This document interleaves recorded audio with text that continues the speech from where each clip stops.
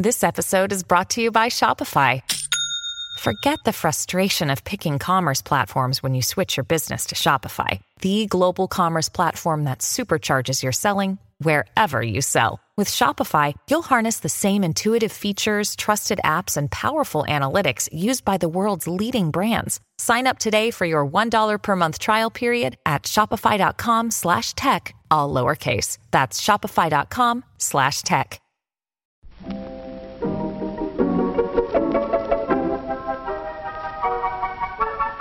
Maybe it's just that you don't know how to use social courtesy. Oh, that's old-fashioned. Watch how Lizzie Post and Dan Post-Senning act as host and hostess. They know that courtesy means showing respect, thinking of the other person, real friendliness. Hello! And welcome to Awesome Etiquette, where we explore modern etiquette through the lens of consideration, respect, and honesty. On today's show, we take your etiquette questions about asking if your ex is attending a wedding, helping others use your child's full name rather than nicknames, new tipping experiences, and asking other people's children not to roam in your home. Plus, your most excellent feedback, etiquette salute, and a postscript from The Atlantic about a possible new trend in vacation out-of-office emails. For Awesome Etiquette sustaining members, your extra question of the week is a doozy about attire on the golf course, and it even spans generations. You can listen to your ads-free version of the show with its extra question by downloading it at awesomeetiquette.emilypost.com. All that's coming up. Awesome Etiquette comes to you from the studios of Vermont Public Radio and is proud to be produced in Burlington, Vermont by the Emily Post Institute. I'm Lizzie Post. And I'm Dan Post-Senning. Hey, cuz. Hey, cuz. I am almost through editing this book, I swear. Happy summer. I know, right? What a summer project to be stuck at a desk book editing. I know, right? It's fun doing something a little different from the everyday, but boy, it's a whole thing. So I had written in the script, Lizzie's head's about to explode. We're pretty sure she's going to live. We're pretty sure. I was thinking about you over the 4th of July yeah? as the summer days were opening up and there was a lot of freedom. Totally. And I was saying to myself, it must be really hard to summon up the discipline to sit down and do a project that has long deadlines. Yes. But you have to make your own bite-sized chunks. And that's really hard for me. I mean, you and I feel like in school operated very similarly. Correct me if I'm wrong, but it's kind of like you wait and you wait and you wait, and then you just get it all done. And you produce good work, but it's like insane how fast you produce it in such a short amount of time. And if you had given yourself the 2.5 weeks for the project, you could have just been more relaxed. It's the same thing as an adult. I haven't changed. It's going well. I feel like I'm better at this, but it's not easy. But you've got some kind of chunky planning going on in your personal life right now. I'm trying meal planning, or I should really be completely honest and say Pooja is trying meal planning. So how's it working? What are you guys doing? She's such a geek. She hand writes out these spreadsheets, these grids on these little notepads that map out our meals for the week, dinners and lunches, and even some breakfasts. And all of a sudden I'm seeing some smoothies planned, some sort of mixing up of the breakfast routine. I was resistant at first. Why? Why were you resistant? Because sometimes you just want to eat what you want to eat. Okay, you're more live in the moment. I'm feeling like a burger, or I'm feeling like quesadillas. Really wanting that room for I feel like this tonight. Okay. It's really working well. It's so much fun. Not so much fun, but we're eating better.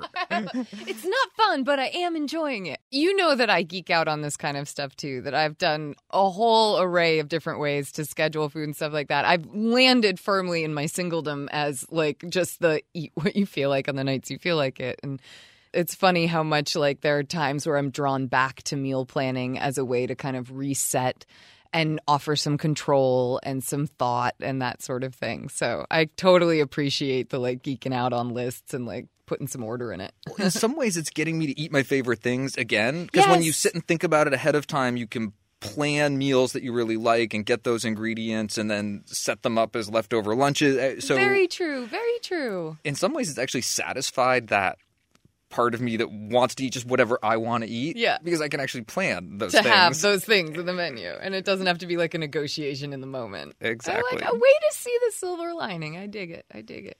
Well, we've planned a show to do. We did. Should we get to it? I think so. Let's get to it. Awesome Etiquette gets support from Storyworth. There are some stories about your mom's life that you truly never get tired of hearing. From hilarious to heartfelt, tear-jerking to plot-twisting, Mom's retelling of the events always brings a bit of joy. Just in time for Mother's Day, we here at Awesome Etiquette found the perfect gift that can capture all of your mom's stories for your family forever. It's called Storyworth. Storyworth helps you preserve precious memories and stories from your mom or a mother figure in your life for years to come. Here's how it works. Each week, Storyworth emails your loved one a thought-provoking question that you get to help pick. What was your first job? Who was your first crush? Storyworth makes the writing process a breeze. All your loved one needs to do is to respond to the email prompt with a story. Long or short, it doesn't matter. I did this with my mom, and it was really, really rewarding. You'll be emailed a copy of your loved one's responses as they're submitted over the course of the year. You'll get to enjoy their retelling of the stories, some you probably already know, or maybe the ones that you're surprised by you haven't heard before. After that year of fun discovery and reminiscing, Storyworth compiles your loved one's stories and photos into a beautiful keepsake hardcover book that you'll be able to share and revisit for generations to come. You can even keep a copy of the book for yourself. Give all the moms in your life a unique, heartfelt gift that you all will cherish for years. Storyworth. Right now, save $10 on your first purchase when you go to storyworth.com/manners. That's Storyworth, STORYWORTH.com/manners. It's manners with an S, to save $10 on your first purchase. And now, back to our show. Awesome Etiquette is here to answer your questions on how to behave. And if you have a question for us, you can email it to awesomeetiquette@emilypost.com. Please leave us a voicemail or a text message at 802-858-KIND. That's 802-858-5463. Or you can find us on Twitter and Facebook. Just use the hashtag awesomeetiquette on your post so that we know you want your question on the show. I love the title for our first question, The Inner Geek in Me. The X-Files, Wedding Edition. Hi, Awesome Etiquette. I have a last-minute question, and I hope you may have time to help me. I'm going to my good friend's wedding next week. My friend getting married is also friends with my ex, and it hasn't been brought up yet whether he will be attending the wedding. Is it rude to ask her if he is also attending the wedding? It would be nice for me to have a chance to mentally prepare to see him if that is the case. Thanks so much, Lizzie and Dan. I appreciate you so much, and I never miss an episode. Oh, thank you so much for being here for the long haul with us. I'm in your camp.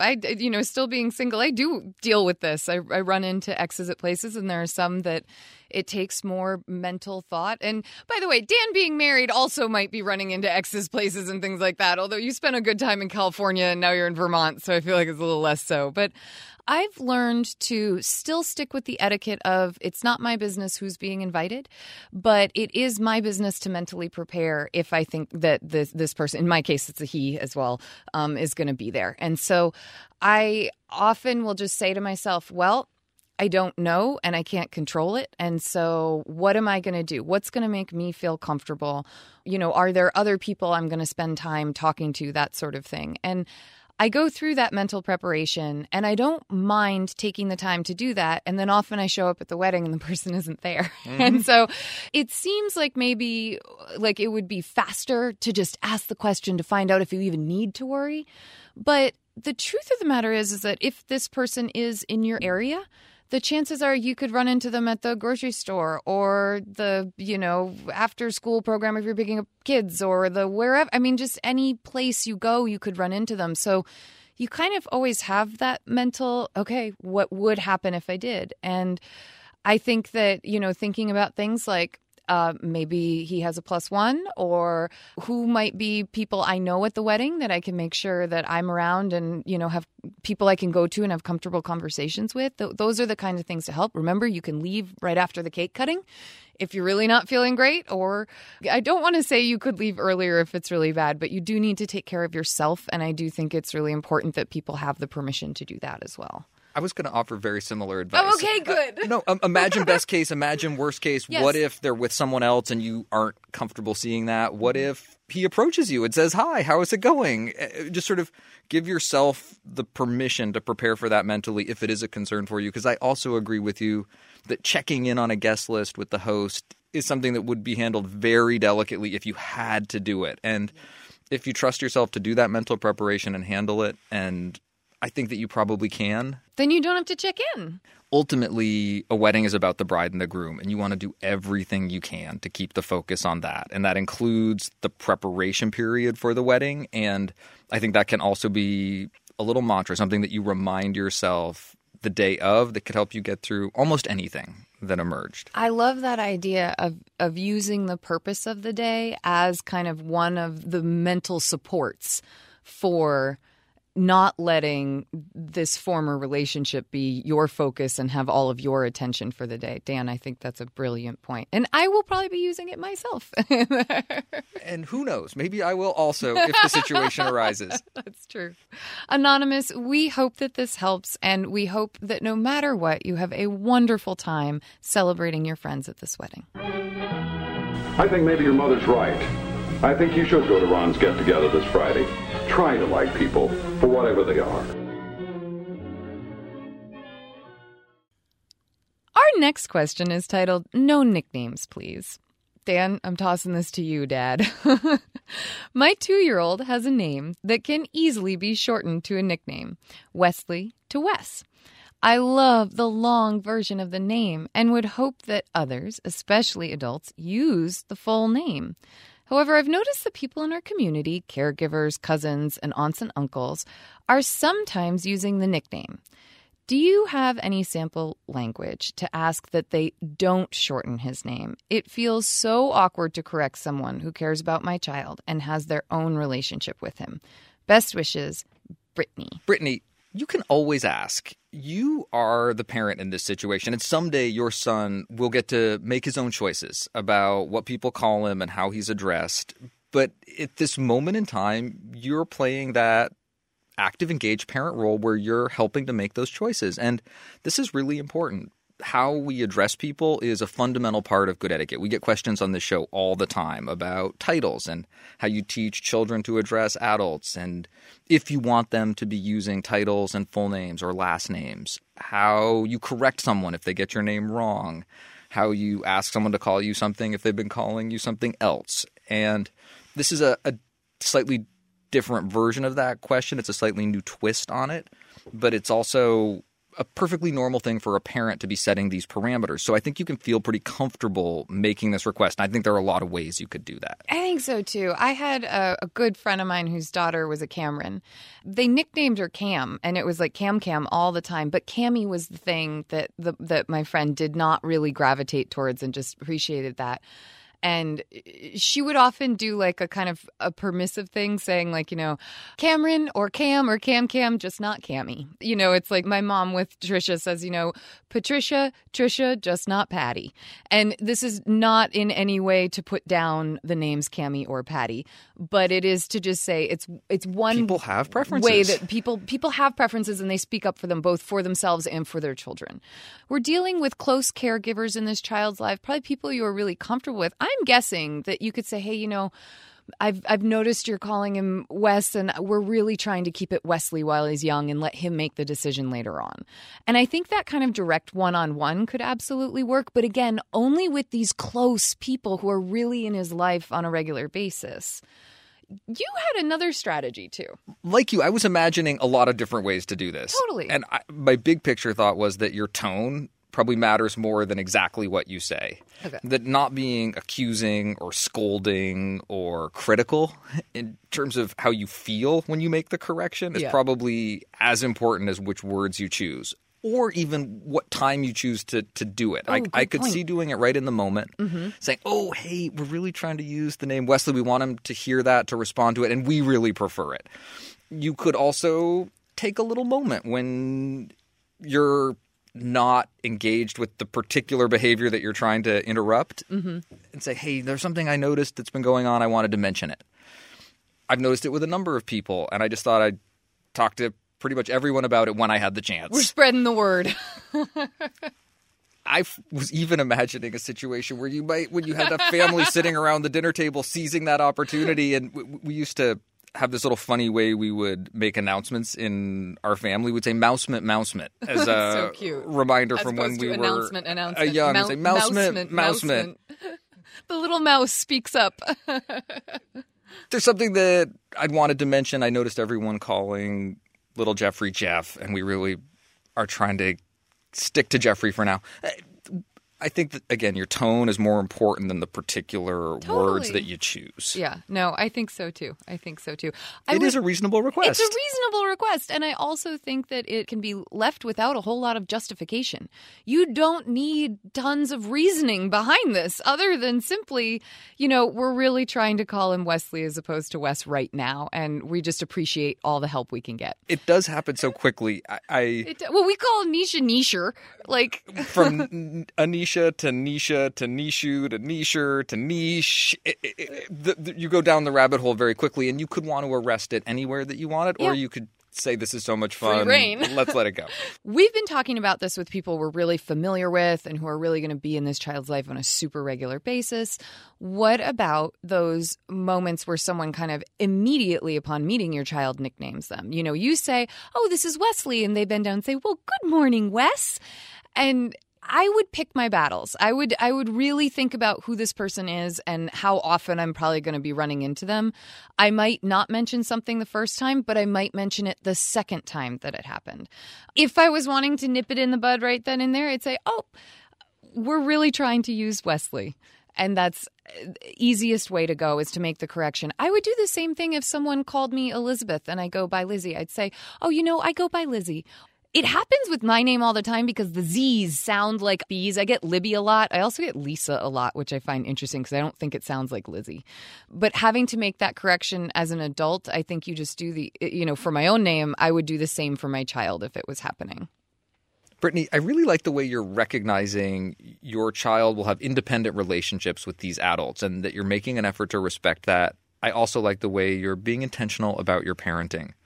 Good luck with this one. We know you're going to handle it well. Our next question is titled New Tipping Experiences. My town has gotten curbside service at the H-E-B grocery store. Do you tip the person that brings and puts your groceries in the car? At Walmart, you can order something online and pick it up at the store. Do you tip the person who shopped for you and got your package? Thank you for answering my question. It's interesting because when I first read this question, I was envisioning, like a bagger carrying your groceries or, pushing your cart for you out to your car and helping you load them in, which often does happen. And we've suggested many times that you can always offer to give a tip in this situation, but they might not accept it. And so it's just one of those where different stores have different policies, that sort of thing. But curbside service sounds a little different to me. And I'm envisioning something where they actually go get your groceries for you and you just drive up and pick, almost like a drive-through grocery. And depending on how it works is whether or not I would tip. Because, for instance, you wouldn't tip at a drive-through food service, right? Like, we don't tip at drive-through food service usually. And so I'm wondering if this is a service that they're providing and you're getting charged for the service, I would think that's just it. They've already accommodated the extra work that it takes to be doing this and thought about that. If it was a particularly large order or they did an amazing job picking out the right fruits and vegetables for you, I would definitely ask if I could leave it. You just did such a wonderful job with this. Could I offer a $2 tip or could I offer a tip? And I would imagine something in the $1 to $2 range to begin with. And then if it was really amazing, above the top, a $5 tip. I was having the exact same thought. Okay, good. In my mind, I was saying there's no set standard for this. Okay. It's not like eating out at a restaurant where you're tipping 15 to 20%. It's not even necessarily like valet service at a airport or a hotel where, it's about $1 a bag or a couple dollars a bag for bigger bags. But like you, I was thinking about the kind of service provided. And if someone had walked around a store and assembled my order for me, there might be a service charge already associated with that. Then I think my tip would be a little smaller. But if that was something that they were doing and then I was just paying for the price of the groceries and I felt like the service was incredible, I would want to honor that, keep it happening, show my appreciation. Totally. And I was thinking almost identically to you in terms of the amounts. I was thinking $1 or $2 for smaller shopping. But if someone really had done let's say, a meal planning week's worth of shopping for me, that would be worth maybe a little more tip. And it would make sense on a $70, $80, $100 grocery bill to have maybe a $5 tip if someone had taken the time to shop that and bring it out and load it in your car. For service where I had called ahead and ordered, but I was getting out of my car and going inside and picking it up at a counter, for some reason that feels different. I agree. To me. And I'm not as inspired by the service to give the tip. And maybe it was service that warranted that. And I don't want to say that it shouldn't ever be done. I could see a lot of situations where someone went above and beyond or out of their way or just... It was really nice and you were really grateful that day, so you just felt like offering a tip. I mean, that's true too. And that gratitude is the spirit behind gratuities, behind tipping, and I think done discreetly in a way that lets someone feel good about the service that they're providing. I think tips are really appropriate to offer. And if someone says, no, that's quite all right. This is what we do. It's not expected, but I appreciate the thought. Be prepared to hear that also. I like your distinction there because when our listener wrote about the Walmart experience, I was like, oh gosh, yeah, like I have stuff either shipped to the store and pick it up in store or order it online and go pick it up in store all the time. And I don't ever think to tip in that scenario because I'm going in, I'm picking it out. It's a service that they offer, like da-da-da-da-da. It just doesn't equate in my mind. But and they're items that are stocked. They're not, usually picking out the specific vegetable for you or the cut of meat that's going to go really well for your dinner. And it's funny how much those kind of more personal experiences about the food that you're eating as opposed to the box fan that you wanted to order and just make sure was going to be there when you got to the store. It's funny how I, in my own head, just see those differently, excuse me. No, it's that personal connection to the service. I think that it makes a lot of sense to me. There's an emotional coherence to that thinking. And I was even imagining, I'm not familiar with H-E-B. Right, me but either. I know that the local market in Waterbury that I shop at is a pretty small market. But if they were providing this kind of service, it would very much be something that the employees at that store were taking on, and it would feel like very personal service. I would want to tip if this type of service was being provided at the Village Market. I think that this is one that we need to reach out to our larger Awesome Etiquette audience and ask for you all to please write in if you experience this in either direction, whether you have a curbside service that you don't tip at or you have a curbside service that you do tip at. We would love to hear about your experience and why the tipping is the way that it is for you in your particular circumstance, because I just think this is a new area of tipping. I think it's a great one. Thank you so much, Anonymous, for writing in with this question. You've given us a lot of food for thought.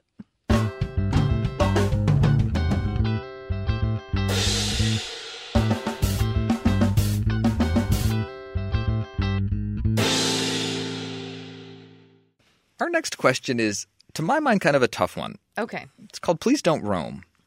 Dear Emily Post, a neighbor couple stopped by our house with their 7-year-old daughter to drop off an item to my husband. We are friendly with them, but do not spend time together socially. As we chatted in the kitchen, the 7-year-old began to walk around our house and went upstairs. Our 19-year-old daughter was in her bedroom with the door closed. She came out unaware that the little girl was there and saw her in her sister's bedroom touching things on the dresser. She also came back to where we were with another household item in her hand and said to me, "Look what I found." I told her to put it back where she found it in a friendly tone. The parents stated that she loves to make herself at home and would even go in our refrigerator. Clearly, the parents feel this is acceptable. In my upbringing, this would have been considered rude behavior, and I felt uncomfortable. I do like these people, but was at a loss as to whether it was polite to tell the child not to wander the house, or the right way to say it. Please advise what I could have said to express this. Thanks, CK. This is a really tough one, I think, especially because of the age of the child. 7 years old is like, I mean, we're in like second grade by then. We're really our own person in a lot of ways. I think about the 7-year-olds I've babysat for, and I would feel comfortable telling them their boundaries because I think they're actually really good at understanding it. And I also, at the same time, would almost feel like they're a little on the old side to be needing to tell these boundaries to. And so I can understand CK's just complete moment of like, oh my gosh, what do I do here? Like, they're old enough to know better. So it starts to be a comment on the parenting or the child's development, depending on how you handle it. Exactly. This is a tough one. Whose perspective do you want to do first, Dano? Take us away. Okay. I feel like I would feel more comfortable probably addressing the child and saying something like, oh, I would love it if we could all stay in the kitchen for this visit, if that's where the visit is happening. Or, oh, well, maybe we should all go into the living room together. Or I might say something like, oh, upstairs is off limits right now. But something like that, I think those are all, in my opinion, parents, let me know if they're not, gentle in tone. We're trying to be respectful here of the age of the child as well as of the fact that the parents seem to be really comfortable with her doing this free roaming.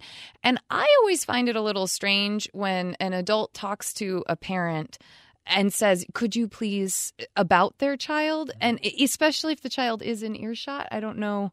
That's a tough one, but I'm hearing my mom's voice a lot of the times when the youngsters are in our home and they're reaching up for something and it's like, you know, the knife block is like right next to it and they can't see over the counter, but the hand is going up. And it's like my mom says, oh, I think we probably want to do this instead. And it's a gentle guidance as opposed to like a direct correction or boundary setting. I don't know. I'm glad we let you go first because I like that answer. Oh, okay. No, what are you thinking? I like your focus on addressing the child, and I like even the language that you're choosing. It's setting boundaries, it's being clear, but it's also not angry or accusing. I think that you've hit the right tone, and I really like it, and particularly for a 7-year-old. It's an interesting age, right?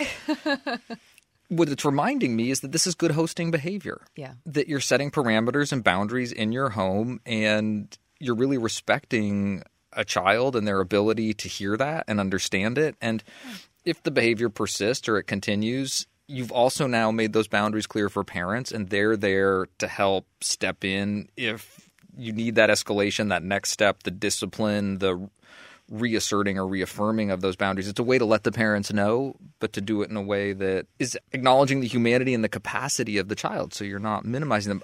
I had been thinking about talking to the parents about it, and I was struggling for language. Yeah, this is a tough one. Could you grab him? Could you keep an eye on him? Could you restrain it? I mean, these all started to sound right. kind of wrong. And Totally. Even though the language of, oh, could you grab him? If it was a little child, I would say that to my brother maybe about his 2-year-old or his 1.5-year-old. Or you said to me before, you're like, oh, grab Anisha. She's, because she's like toddling off like close to the dog that we know isn't like good with little tiny kids. Like that's like, you're right. That's like the friendly, familiar language. And CK is in that position of we don't know how close CK is with this other couple and their daughter, Yeah. I liked at the very end of your show notes, you've got a sample script. Lucy, I'm happy to help you get what you need if you let me know or if you ask. Yeah. And the idea of interrupting the bad behavior but also engaging the child, and it's not your job to take over parenting, but it's a great way to be a good host with a child in your home. And that example was for if she started to go into the refrigerator, oh, are you hungry? I'm happy to get you something. Just let me know. Like, just ask first. Or we're an ask first family here. And those kinds of things are gentle ways of setting those boundaries. And I think they're approachable, which is nice. One of the things you had in our show notes was the idea that the house isn't child-proof. And I think actually communicating that to the parents is a really good. I thought that was one that communicating that to the parents is really good. Or, oh, I'm sorry, my daughter's 19. We're so beyond the child-proofing days. It's probably best if during our visits we all stay in the same area. I really like the way you're modifying the language that you would use with the adults based on the age of the child. So you're not saying, oh, our house isn't child-proof because that's a sort of a toddler concept. I'm thinking about the little bumpers on drawers and the cleaning the supplies under sinks and not being locked. Totally. But something like, we've got teenage daughters upstairs. We like to give them their space. Oh, I wasn't even thinking of it that way, but you pulled that out of it. I love it.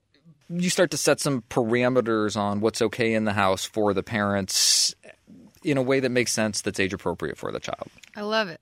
CK, we hope this helps, and we hope that the next visit is one that makes you comfortable. Do you think you can be happy about rules now? Yeah! As long as we remember that rules are to make things better for everybody. Yeah! And if you don't understand a rule, find out why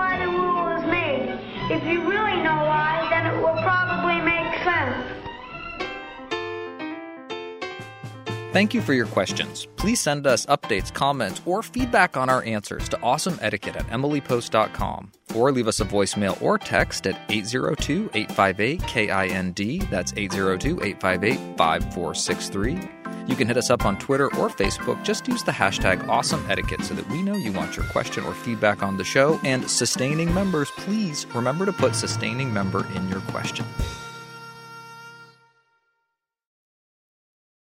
Each week, we like to hear your thoughts about the questions we answer and the topics we cover.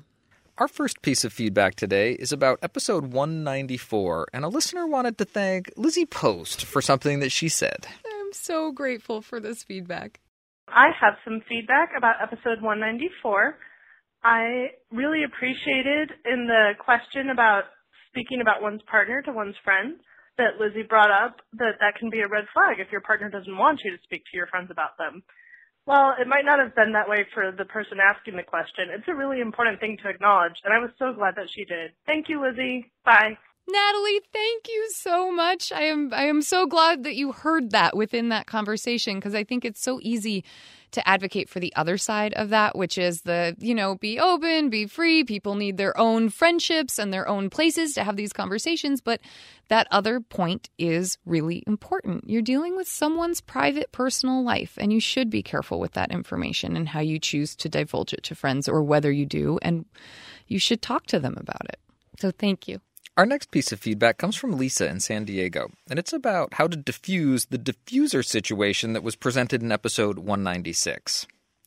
Hi, Lizzie and Dan. I love your fun podcast and reference it often in conversation. I'm in the middle of listening to episode 196, and I had a thought regarding essential oil invasion. And then a bit later, Lizzie remarked how much she loves text, so I decided to text you. Hi. Hi. And there's a big hand-waving emoji. Yeah. And as a new Bitmoji user, I appreciate the use of the emojis. That's not a Bitmoji, though. I know it's not but you Bitmoji. like your By the way, we are going to start. I'm going to start screenshotting the Bitmojis that Dan sends to me, because they are so Dan Dad awesome. It's like Dan's Bitmojis are funnier than anyone else's Bitmojis that I receive. I don't have a Bitmoji, but he does, and it is. By the way, he is like hysterically cracking up on the other side of the mic right now. But like it is, I love them so much. When I tell you the work that I'm like getting through, and then I get Dan running with "Let's go" underneath it, it's like it just is so funny. It's so funny. Somehow, being a dad, you can get away with jokes that are about 4 or 5 years old. Totally. Let's continue with Lisa's feedback. One thought for Essential Oil Mom would be to set up the diffuser in the guest room in which she is staying. Perhaps this could be a good compromise to keep the fragrance out of the main living areas, but still allow the mom to have her experience in her space, perhaps upon waking, before bed, and during downtimes when she's reading, etc. The daughter can talk to mom prior to the trip about her preference to keep the diffuser out of the main areas of the home, but that she would love to set it up in the guest room for her to help her feel more at home. Be well, Lisa from San Diego. Lisa, thank you so much. I think that's a great suggestion, where it's, how about we set this up over here, and then that's the place that we're doing this in. I really liked it.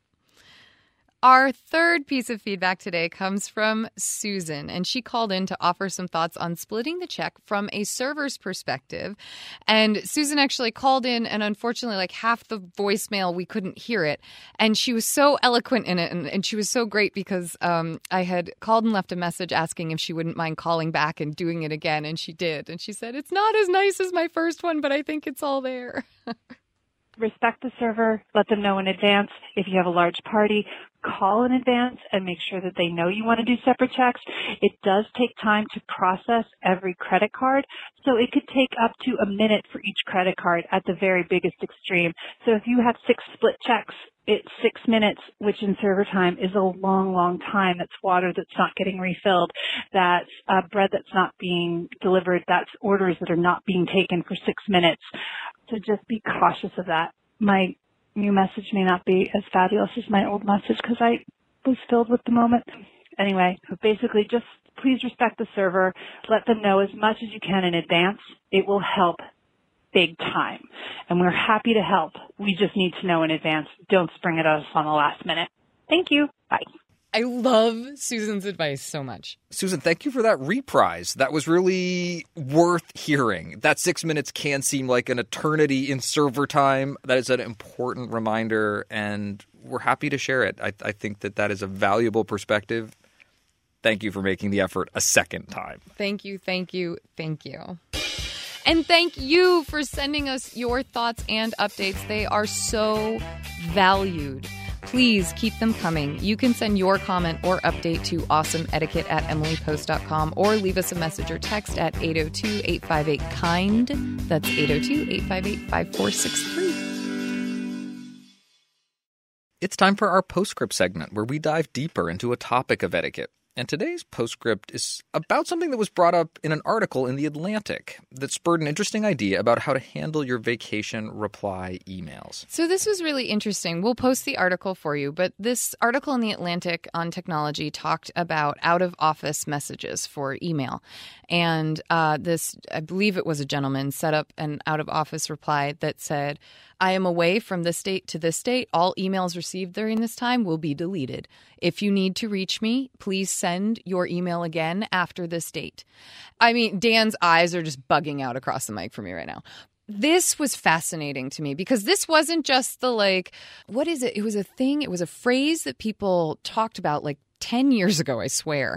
And it was this idea that you could basically in digital form in your email, raise your hand and say, I'm deleting everything, too much overload, I'm not responding to vacation reply. It was this idea that we're so inundated with email that it's okay to say, I didn't get to yours.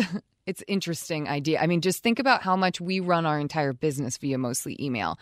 Could you imagine if I just said to people, I'm sorry, deal with me later? What? Wait, huh? It was such my etiquette brain is blown. Mine too. And my eyes are bugging out for two reasons. One, there's a part of me that just, I can't believe someone would do that. Right. That it's just so self-absorbed in some ways. Oh, right. And in other ways, I'm so jealous. I want to so do this. Heck yeah, on this. Realistically, I think about 70% of my email is junk, maybe more. Mm-hmm. And the idea that after a 10-day vacation from one weekend to another, just 1 week off, mm-hmm. that there might be 1,000 plus emails mm-hmm. to go through, of which 70 or 80% you're just going to be deleting. Mm-hmm. And to give a heads up to people to just say, I'm really on vacation. Could you please resend this on Monday mm-hmm. if it's important enough? But what I'm struggling for is the language. Yeah. That says that in a way that says, I care about you, I care about your message, but this is really about sort of a realistic approach to how I want to manage what's a very real problem. Mm-hmm. I think there might be some middle ground between a very curt, I'm deleting all messages, send again, yeah. and out of office reply, I'll get back to you on such and such a date, when that might not even be so realistic. Here, let's read the actual out of office reply and it is a gentleman in this case. So the start of the message was, I'm out of the office and expect to have only infrequent email access. Okay, I think that's even generous given that you're on vacation. You don't need to have email access. I mean, your job will probably dictate that. But the rest of the message reads, thank you for your message. Email received between these dates will be deleted from this server 8 hours from now.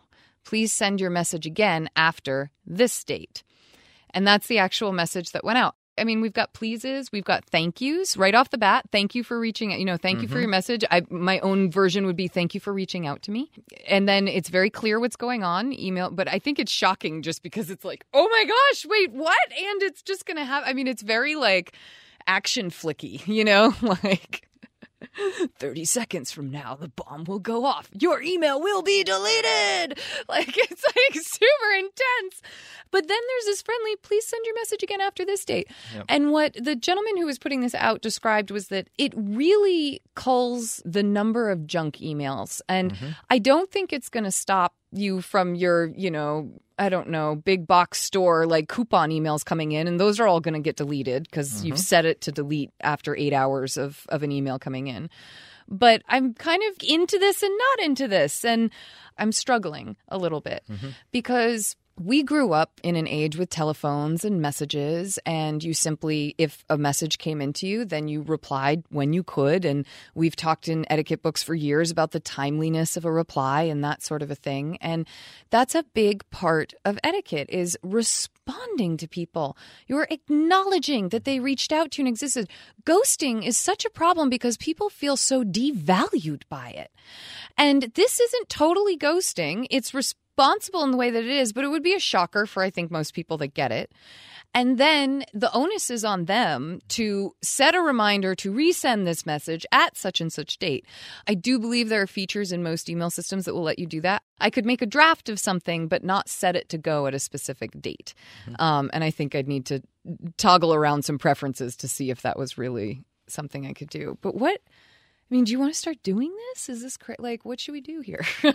I don't think I'm ready to jump on board yet.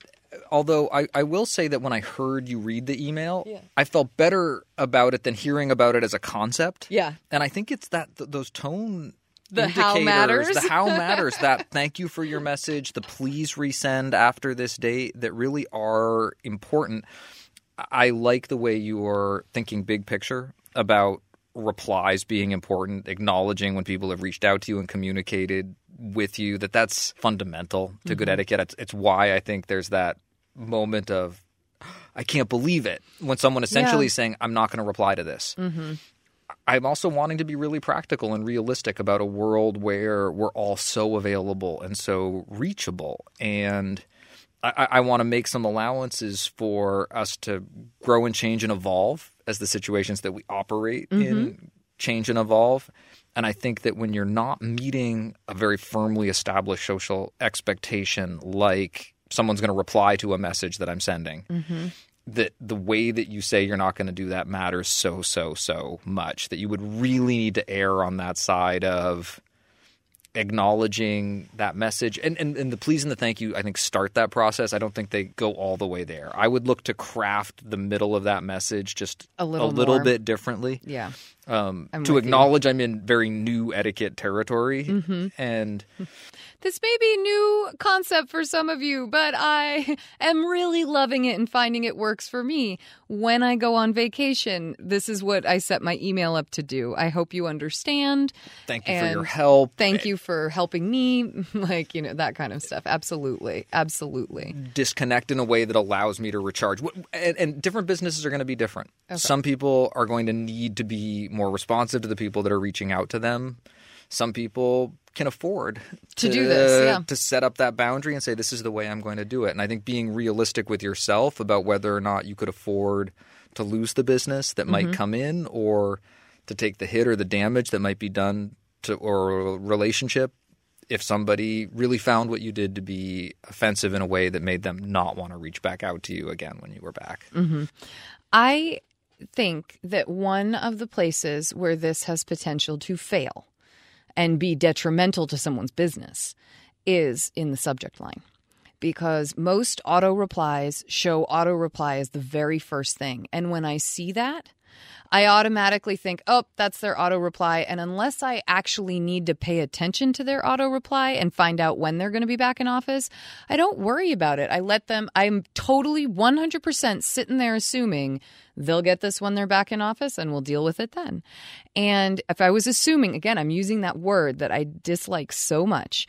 If I'm assuming that and I see that auto reply, I'm going to miss that I need to resend this. And I could think of the ad people we coordinate with just to get sponsors on this show. That could be really detrimental to us getting a sponsor who can help our show out. And so that's the kind of stuff where I start to get a little worried about it. So I would suggest to folks who are looking to adopt this, that you customize the subject line that goes out.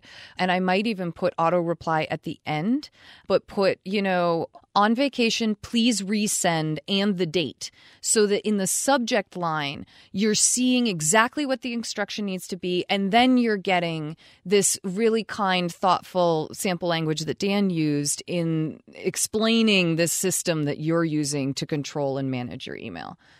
But I thought that was an interesting one. In a totally kind of different note, one thing I personally would love is that if you're quasi junk mail type junk that comes in, like you said, you're 70%, I wish that a lot of that stuff that's like normal stuff that you sign up for, and I know like our newsletter would count as one of these things. I wish there was some way to like indicate beyond setting super specific preferences within your mail system what can just be junk and deleted during this time and what can't, you know? And maybe that system is in there, but like it'd be really nice to make sure that everything from our ad companies comes in that week, but that the stuff from Bed Bath & Beyond doesn't, like, you know? Lizzie Post, I like your technical focus on the subject line. That is such a good idea. That's I think, an important tip and something to think about. We often talk about how important subject lines are to good emails. And in this particular case, I think you've hit on something. I think that would be a critical change to make if you were going to try this. I want to wrap up our postscript with also a thought about that other wish that you have in your mind for some way to sort your emails before you have to read them, whether it's during vacation or after. I think that's a project for the new vanguard of artificial intelligence, where computer programs can help us make choices and actually make some decisions and do some thinking on their own, because I think that's $1 million idea. Many millions. Thank you for bringing this postscript to our attention. Thank you to The Atlantic once again for being an incredible source for social commentary. You know, Nora, that's not bad at all. With a little practice, you'll be a wizard writing letters. Thanks, Walter. We like to end our show on a high note, so we turn to you to hear about the good etiquette you're seeing and experiencing out in the world, and that can come in so many forms. Today's comes from Christine. Hi, Lizzie and Daniel. I'm a relatively new listener, and I am so enjoying working back through the many past shows during my morning commute. Your upbeat and reassuring words make me a better, more considerate driver and, indeed, human being. This is an etiquette salute to Leonidas at the Poke restaurant at The Street in Waikiki in Hawaii. I am here on business and stopped in to get a late dinner to go. He was genuinely interested in all of the customers' well-being and took time to chat with me as my poke bowl was prepared, which is very welcome during a business trip when often you are left to wander alone after long and hard days. He welcomed every potential customer to the food court area and sung the praises of every different restaurant there. He also introduced his new coworker to me and to another chef who was passing through. His enthusiasm, particularly at such a late hour, was infectious and a breath of fresh air, and it was heartwarming to have the ability to make a real connection in such a busy, transient location. Hats off to Leonidas. Thank you to the Emily Post Institute for making the world a kinder, more considerate place, one listener at a time. Best wishes, Christine. Thank you so much, Christine. That is a great salute. I love it. I'm reminded of my father, who always used to go out of his way to connect with people in all kinds of situations and would really appreciate when people were also making that effort. And thank you to everyone for listening. Thank you to everyone who sent us something. You can send us questions, comments, and salutes by email to awesomeetiquette@emilypost.com. By phone, you can leave us a message or text at 802-858-KIND. That's 802-858-5463. On Twitter, I'm at Daniel_Post. And I'm at Lizzie A. Post. That's Lizzie with an IE. On Facebook, we're Awesome Etiquette and the Emily Post Institute. Please consider helping us out by becoming a sustaining member. You can do this by visiting awesomeetiquette.emilypost.com. You can also subscribe on iTunes or your favorite podcast app. And if you love the show, please consider leaving us a review. Our show is edited by Chris Albertine. Thanks, Chris.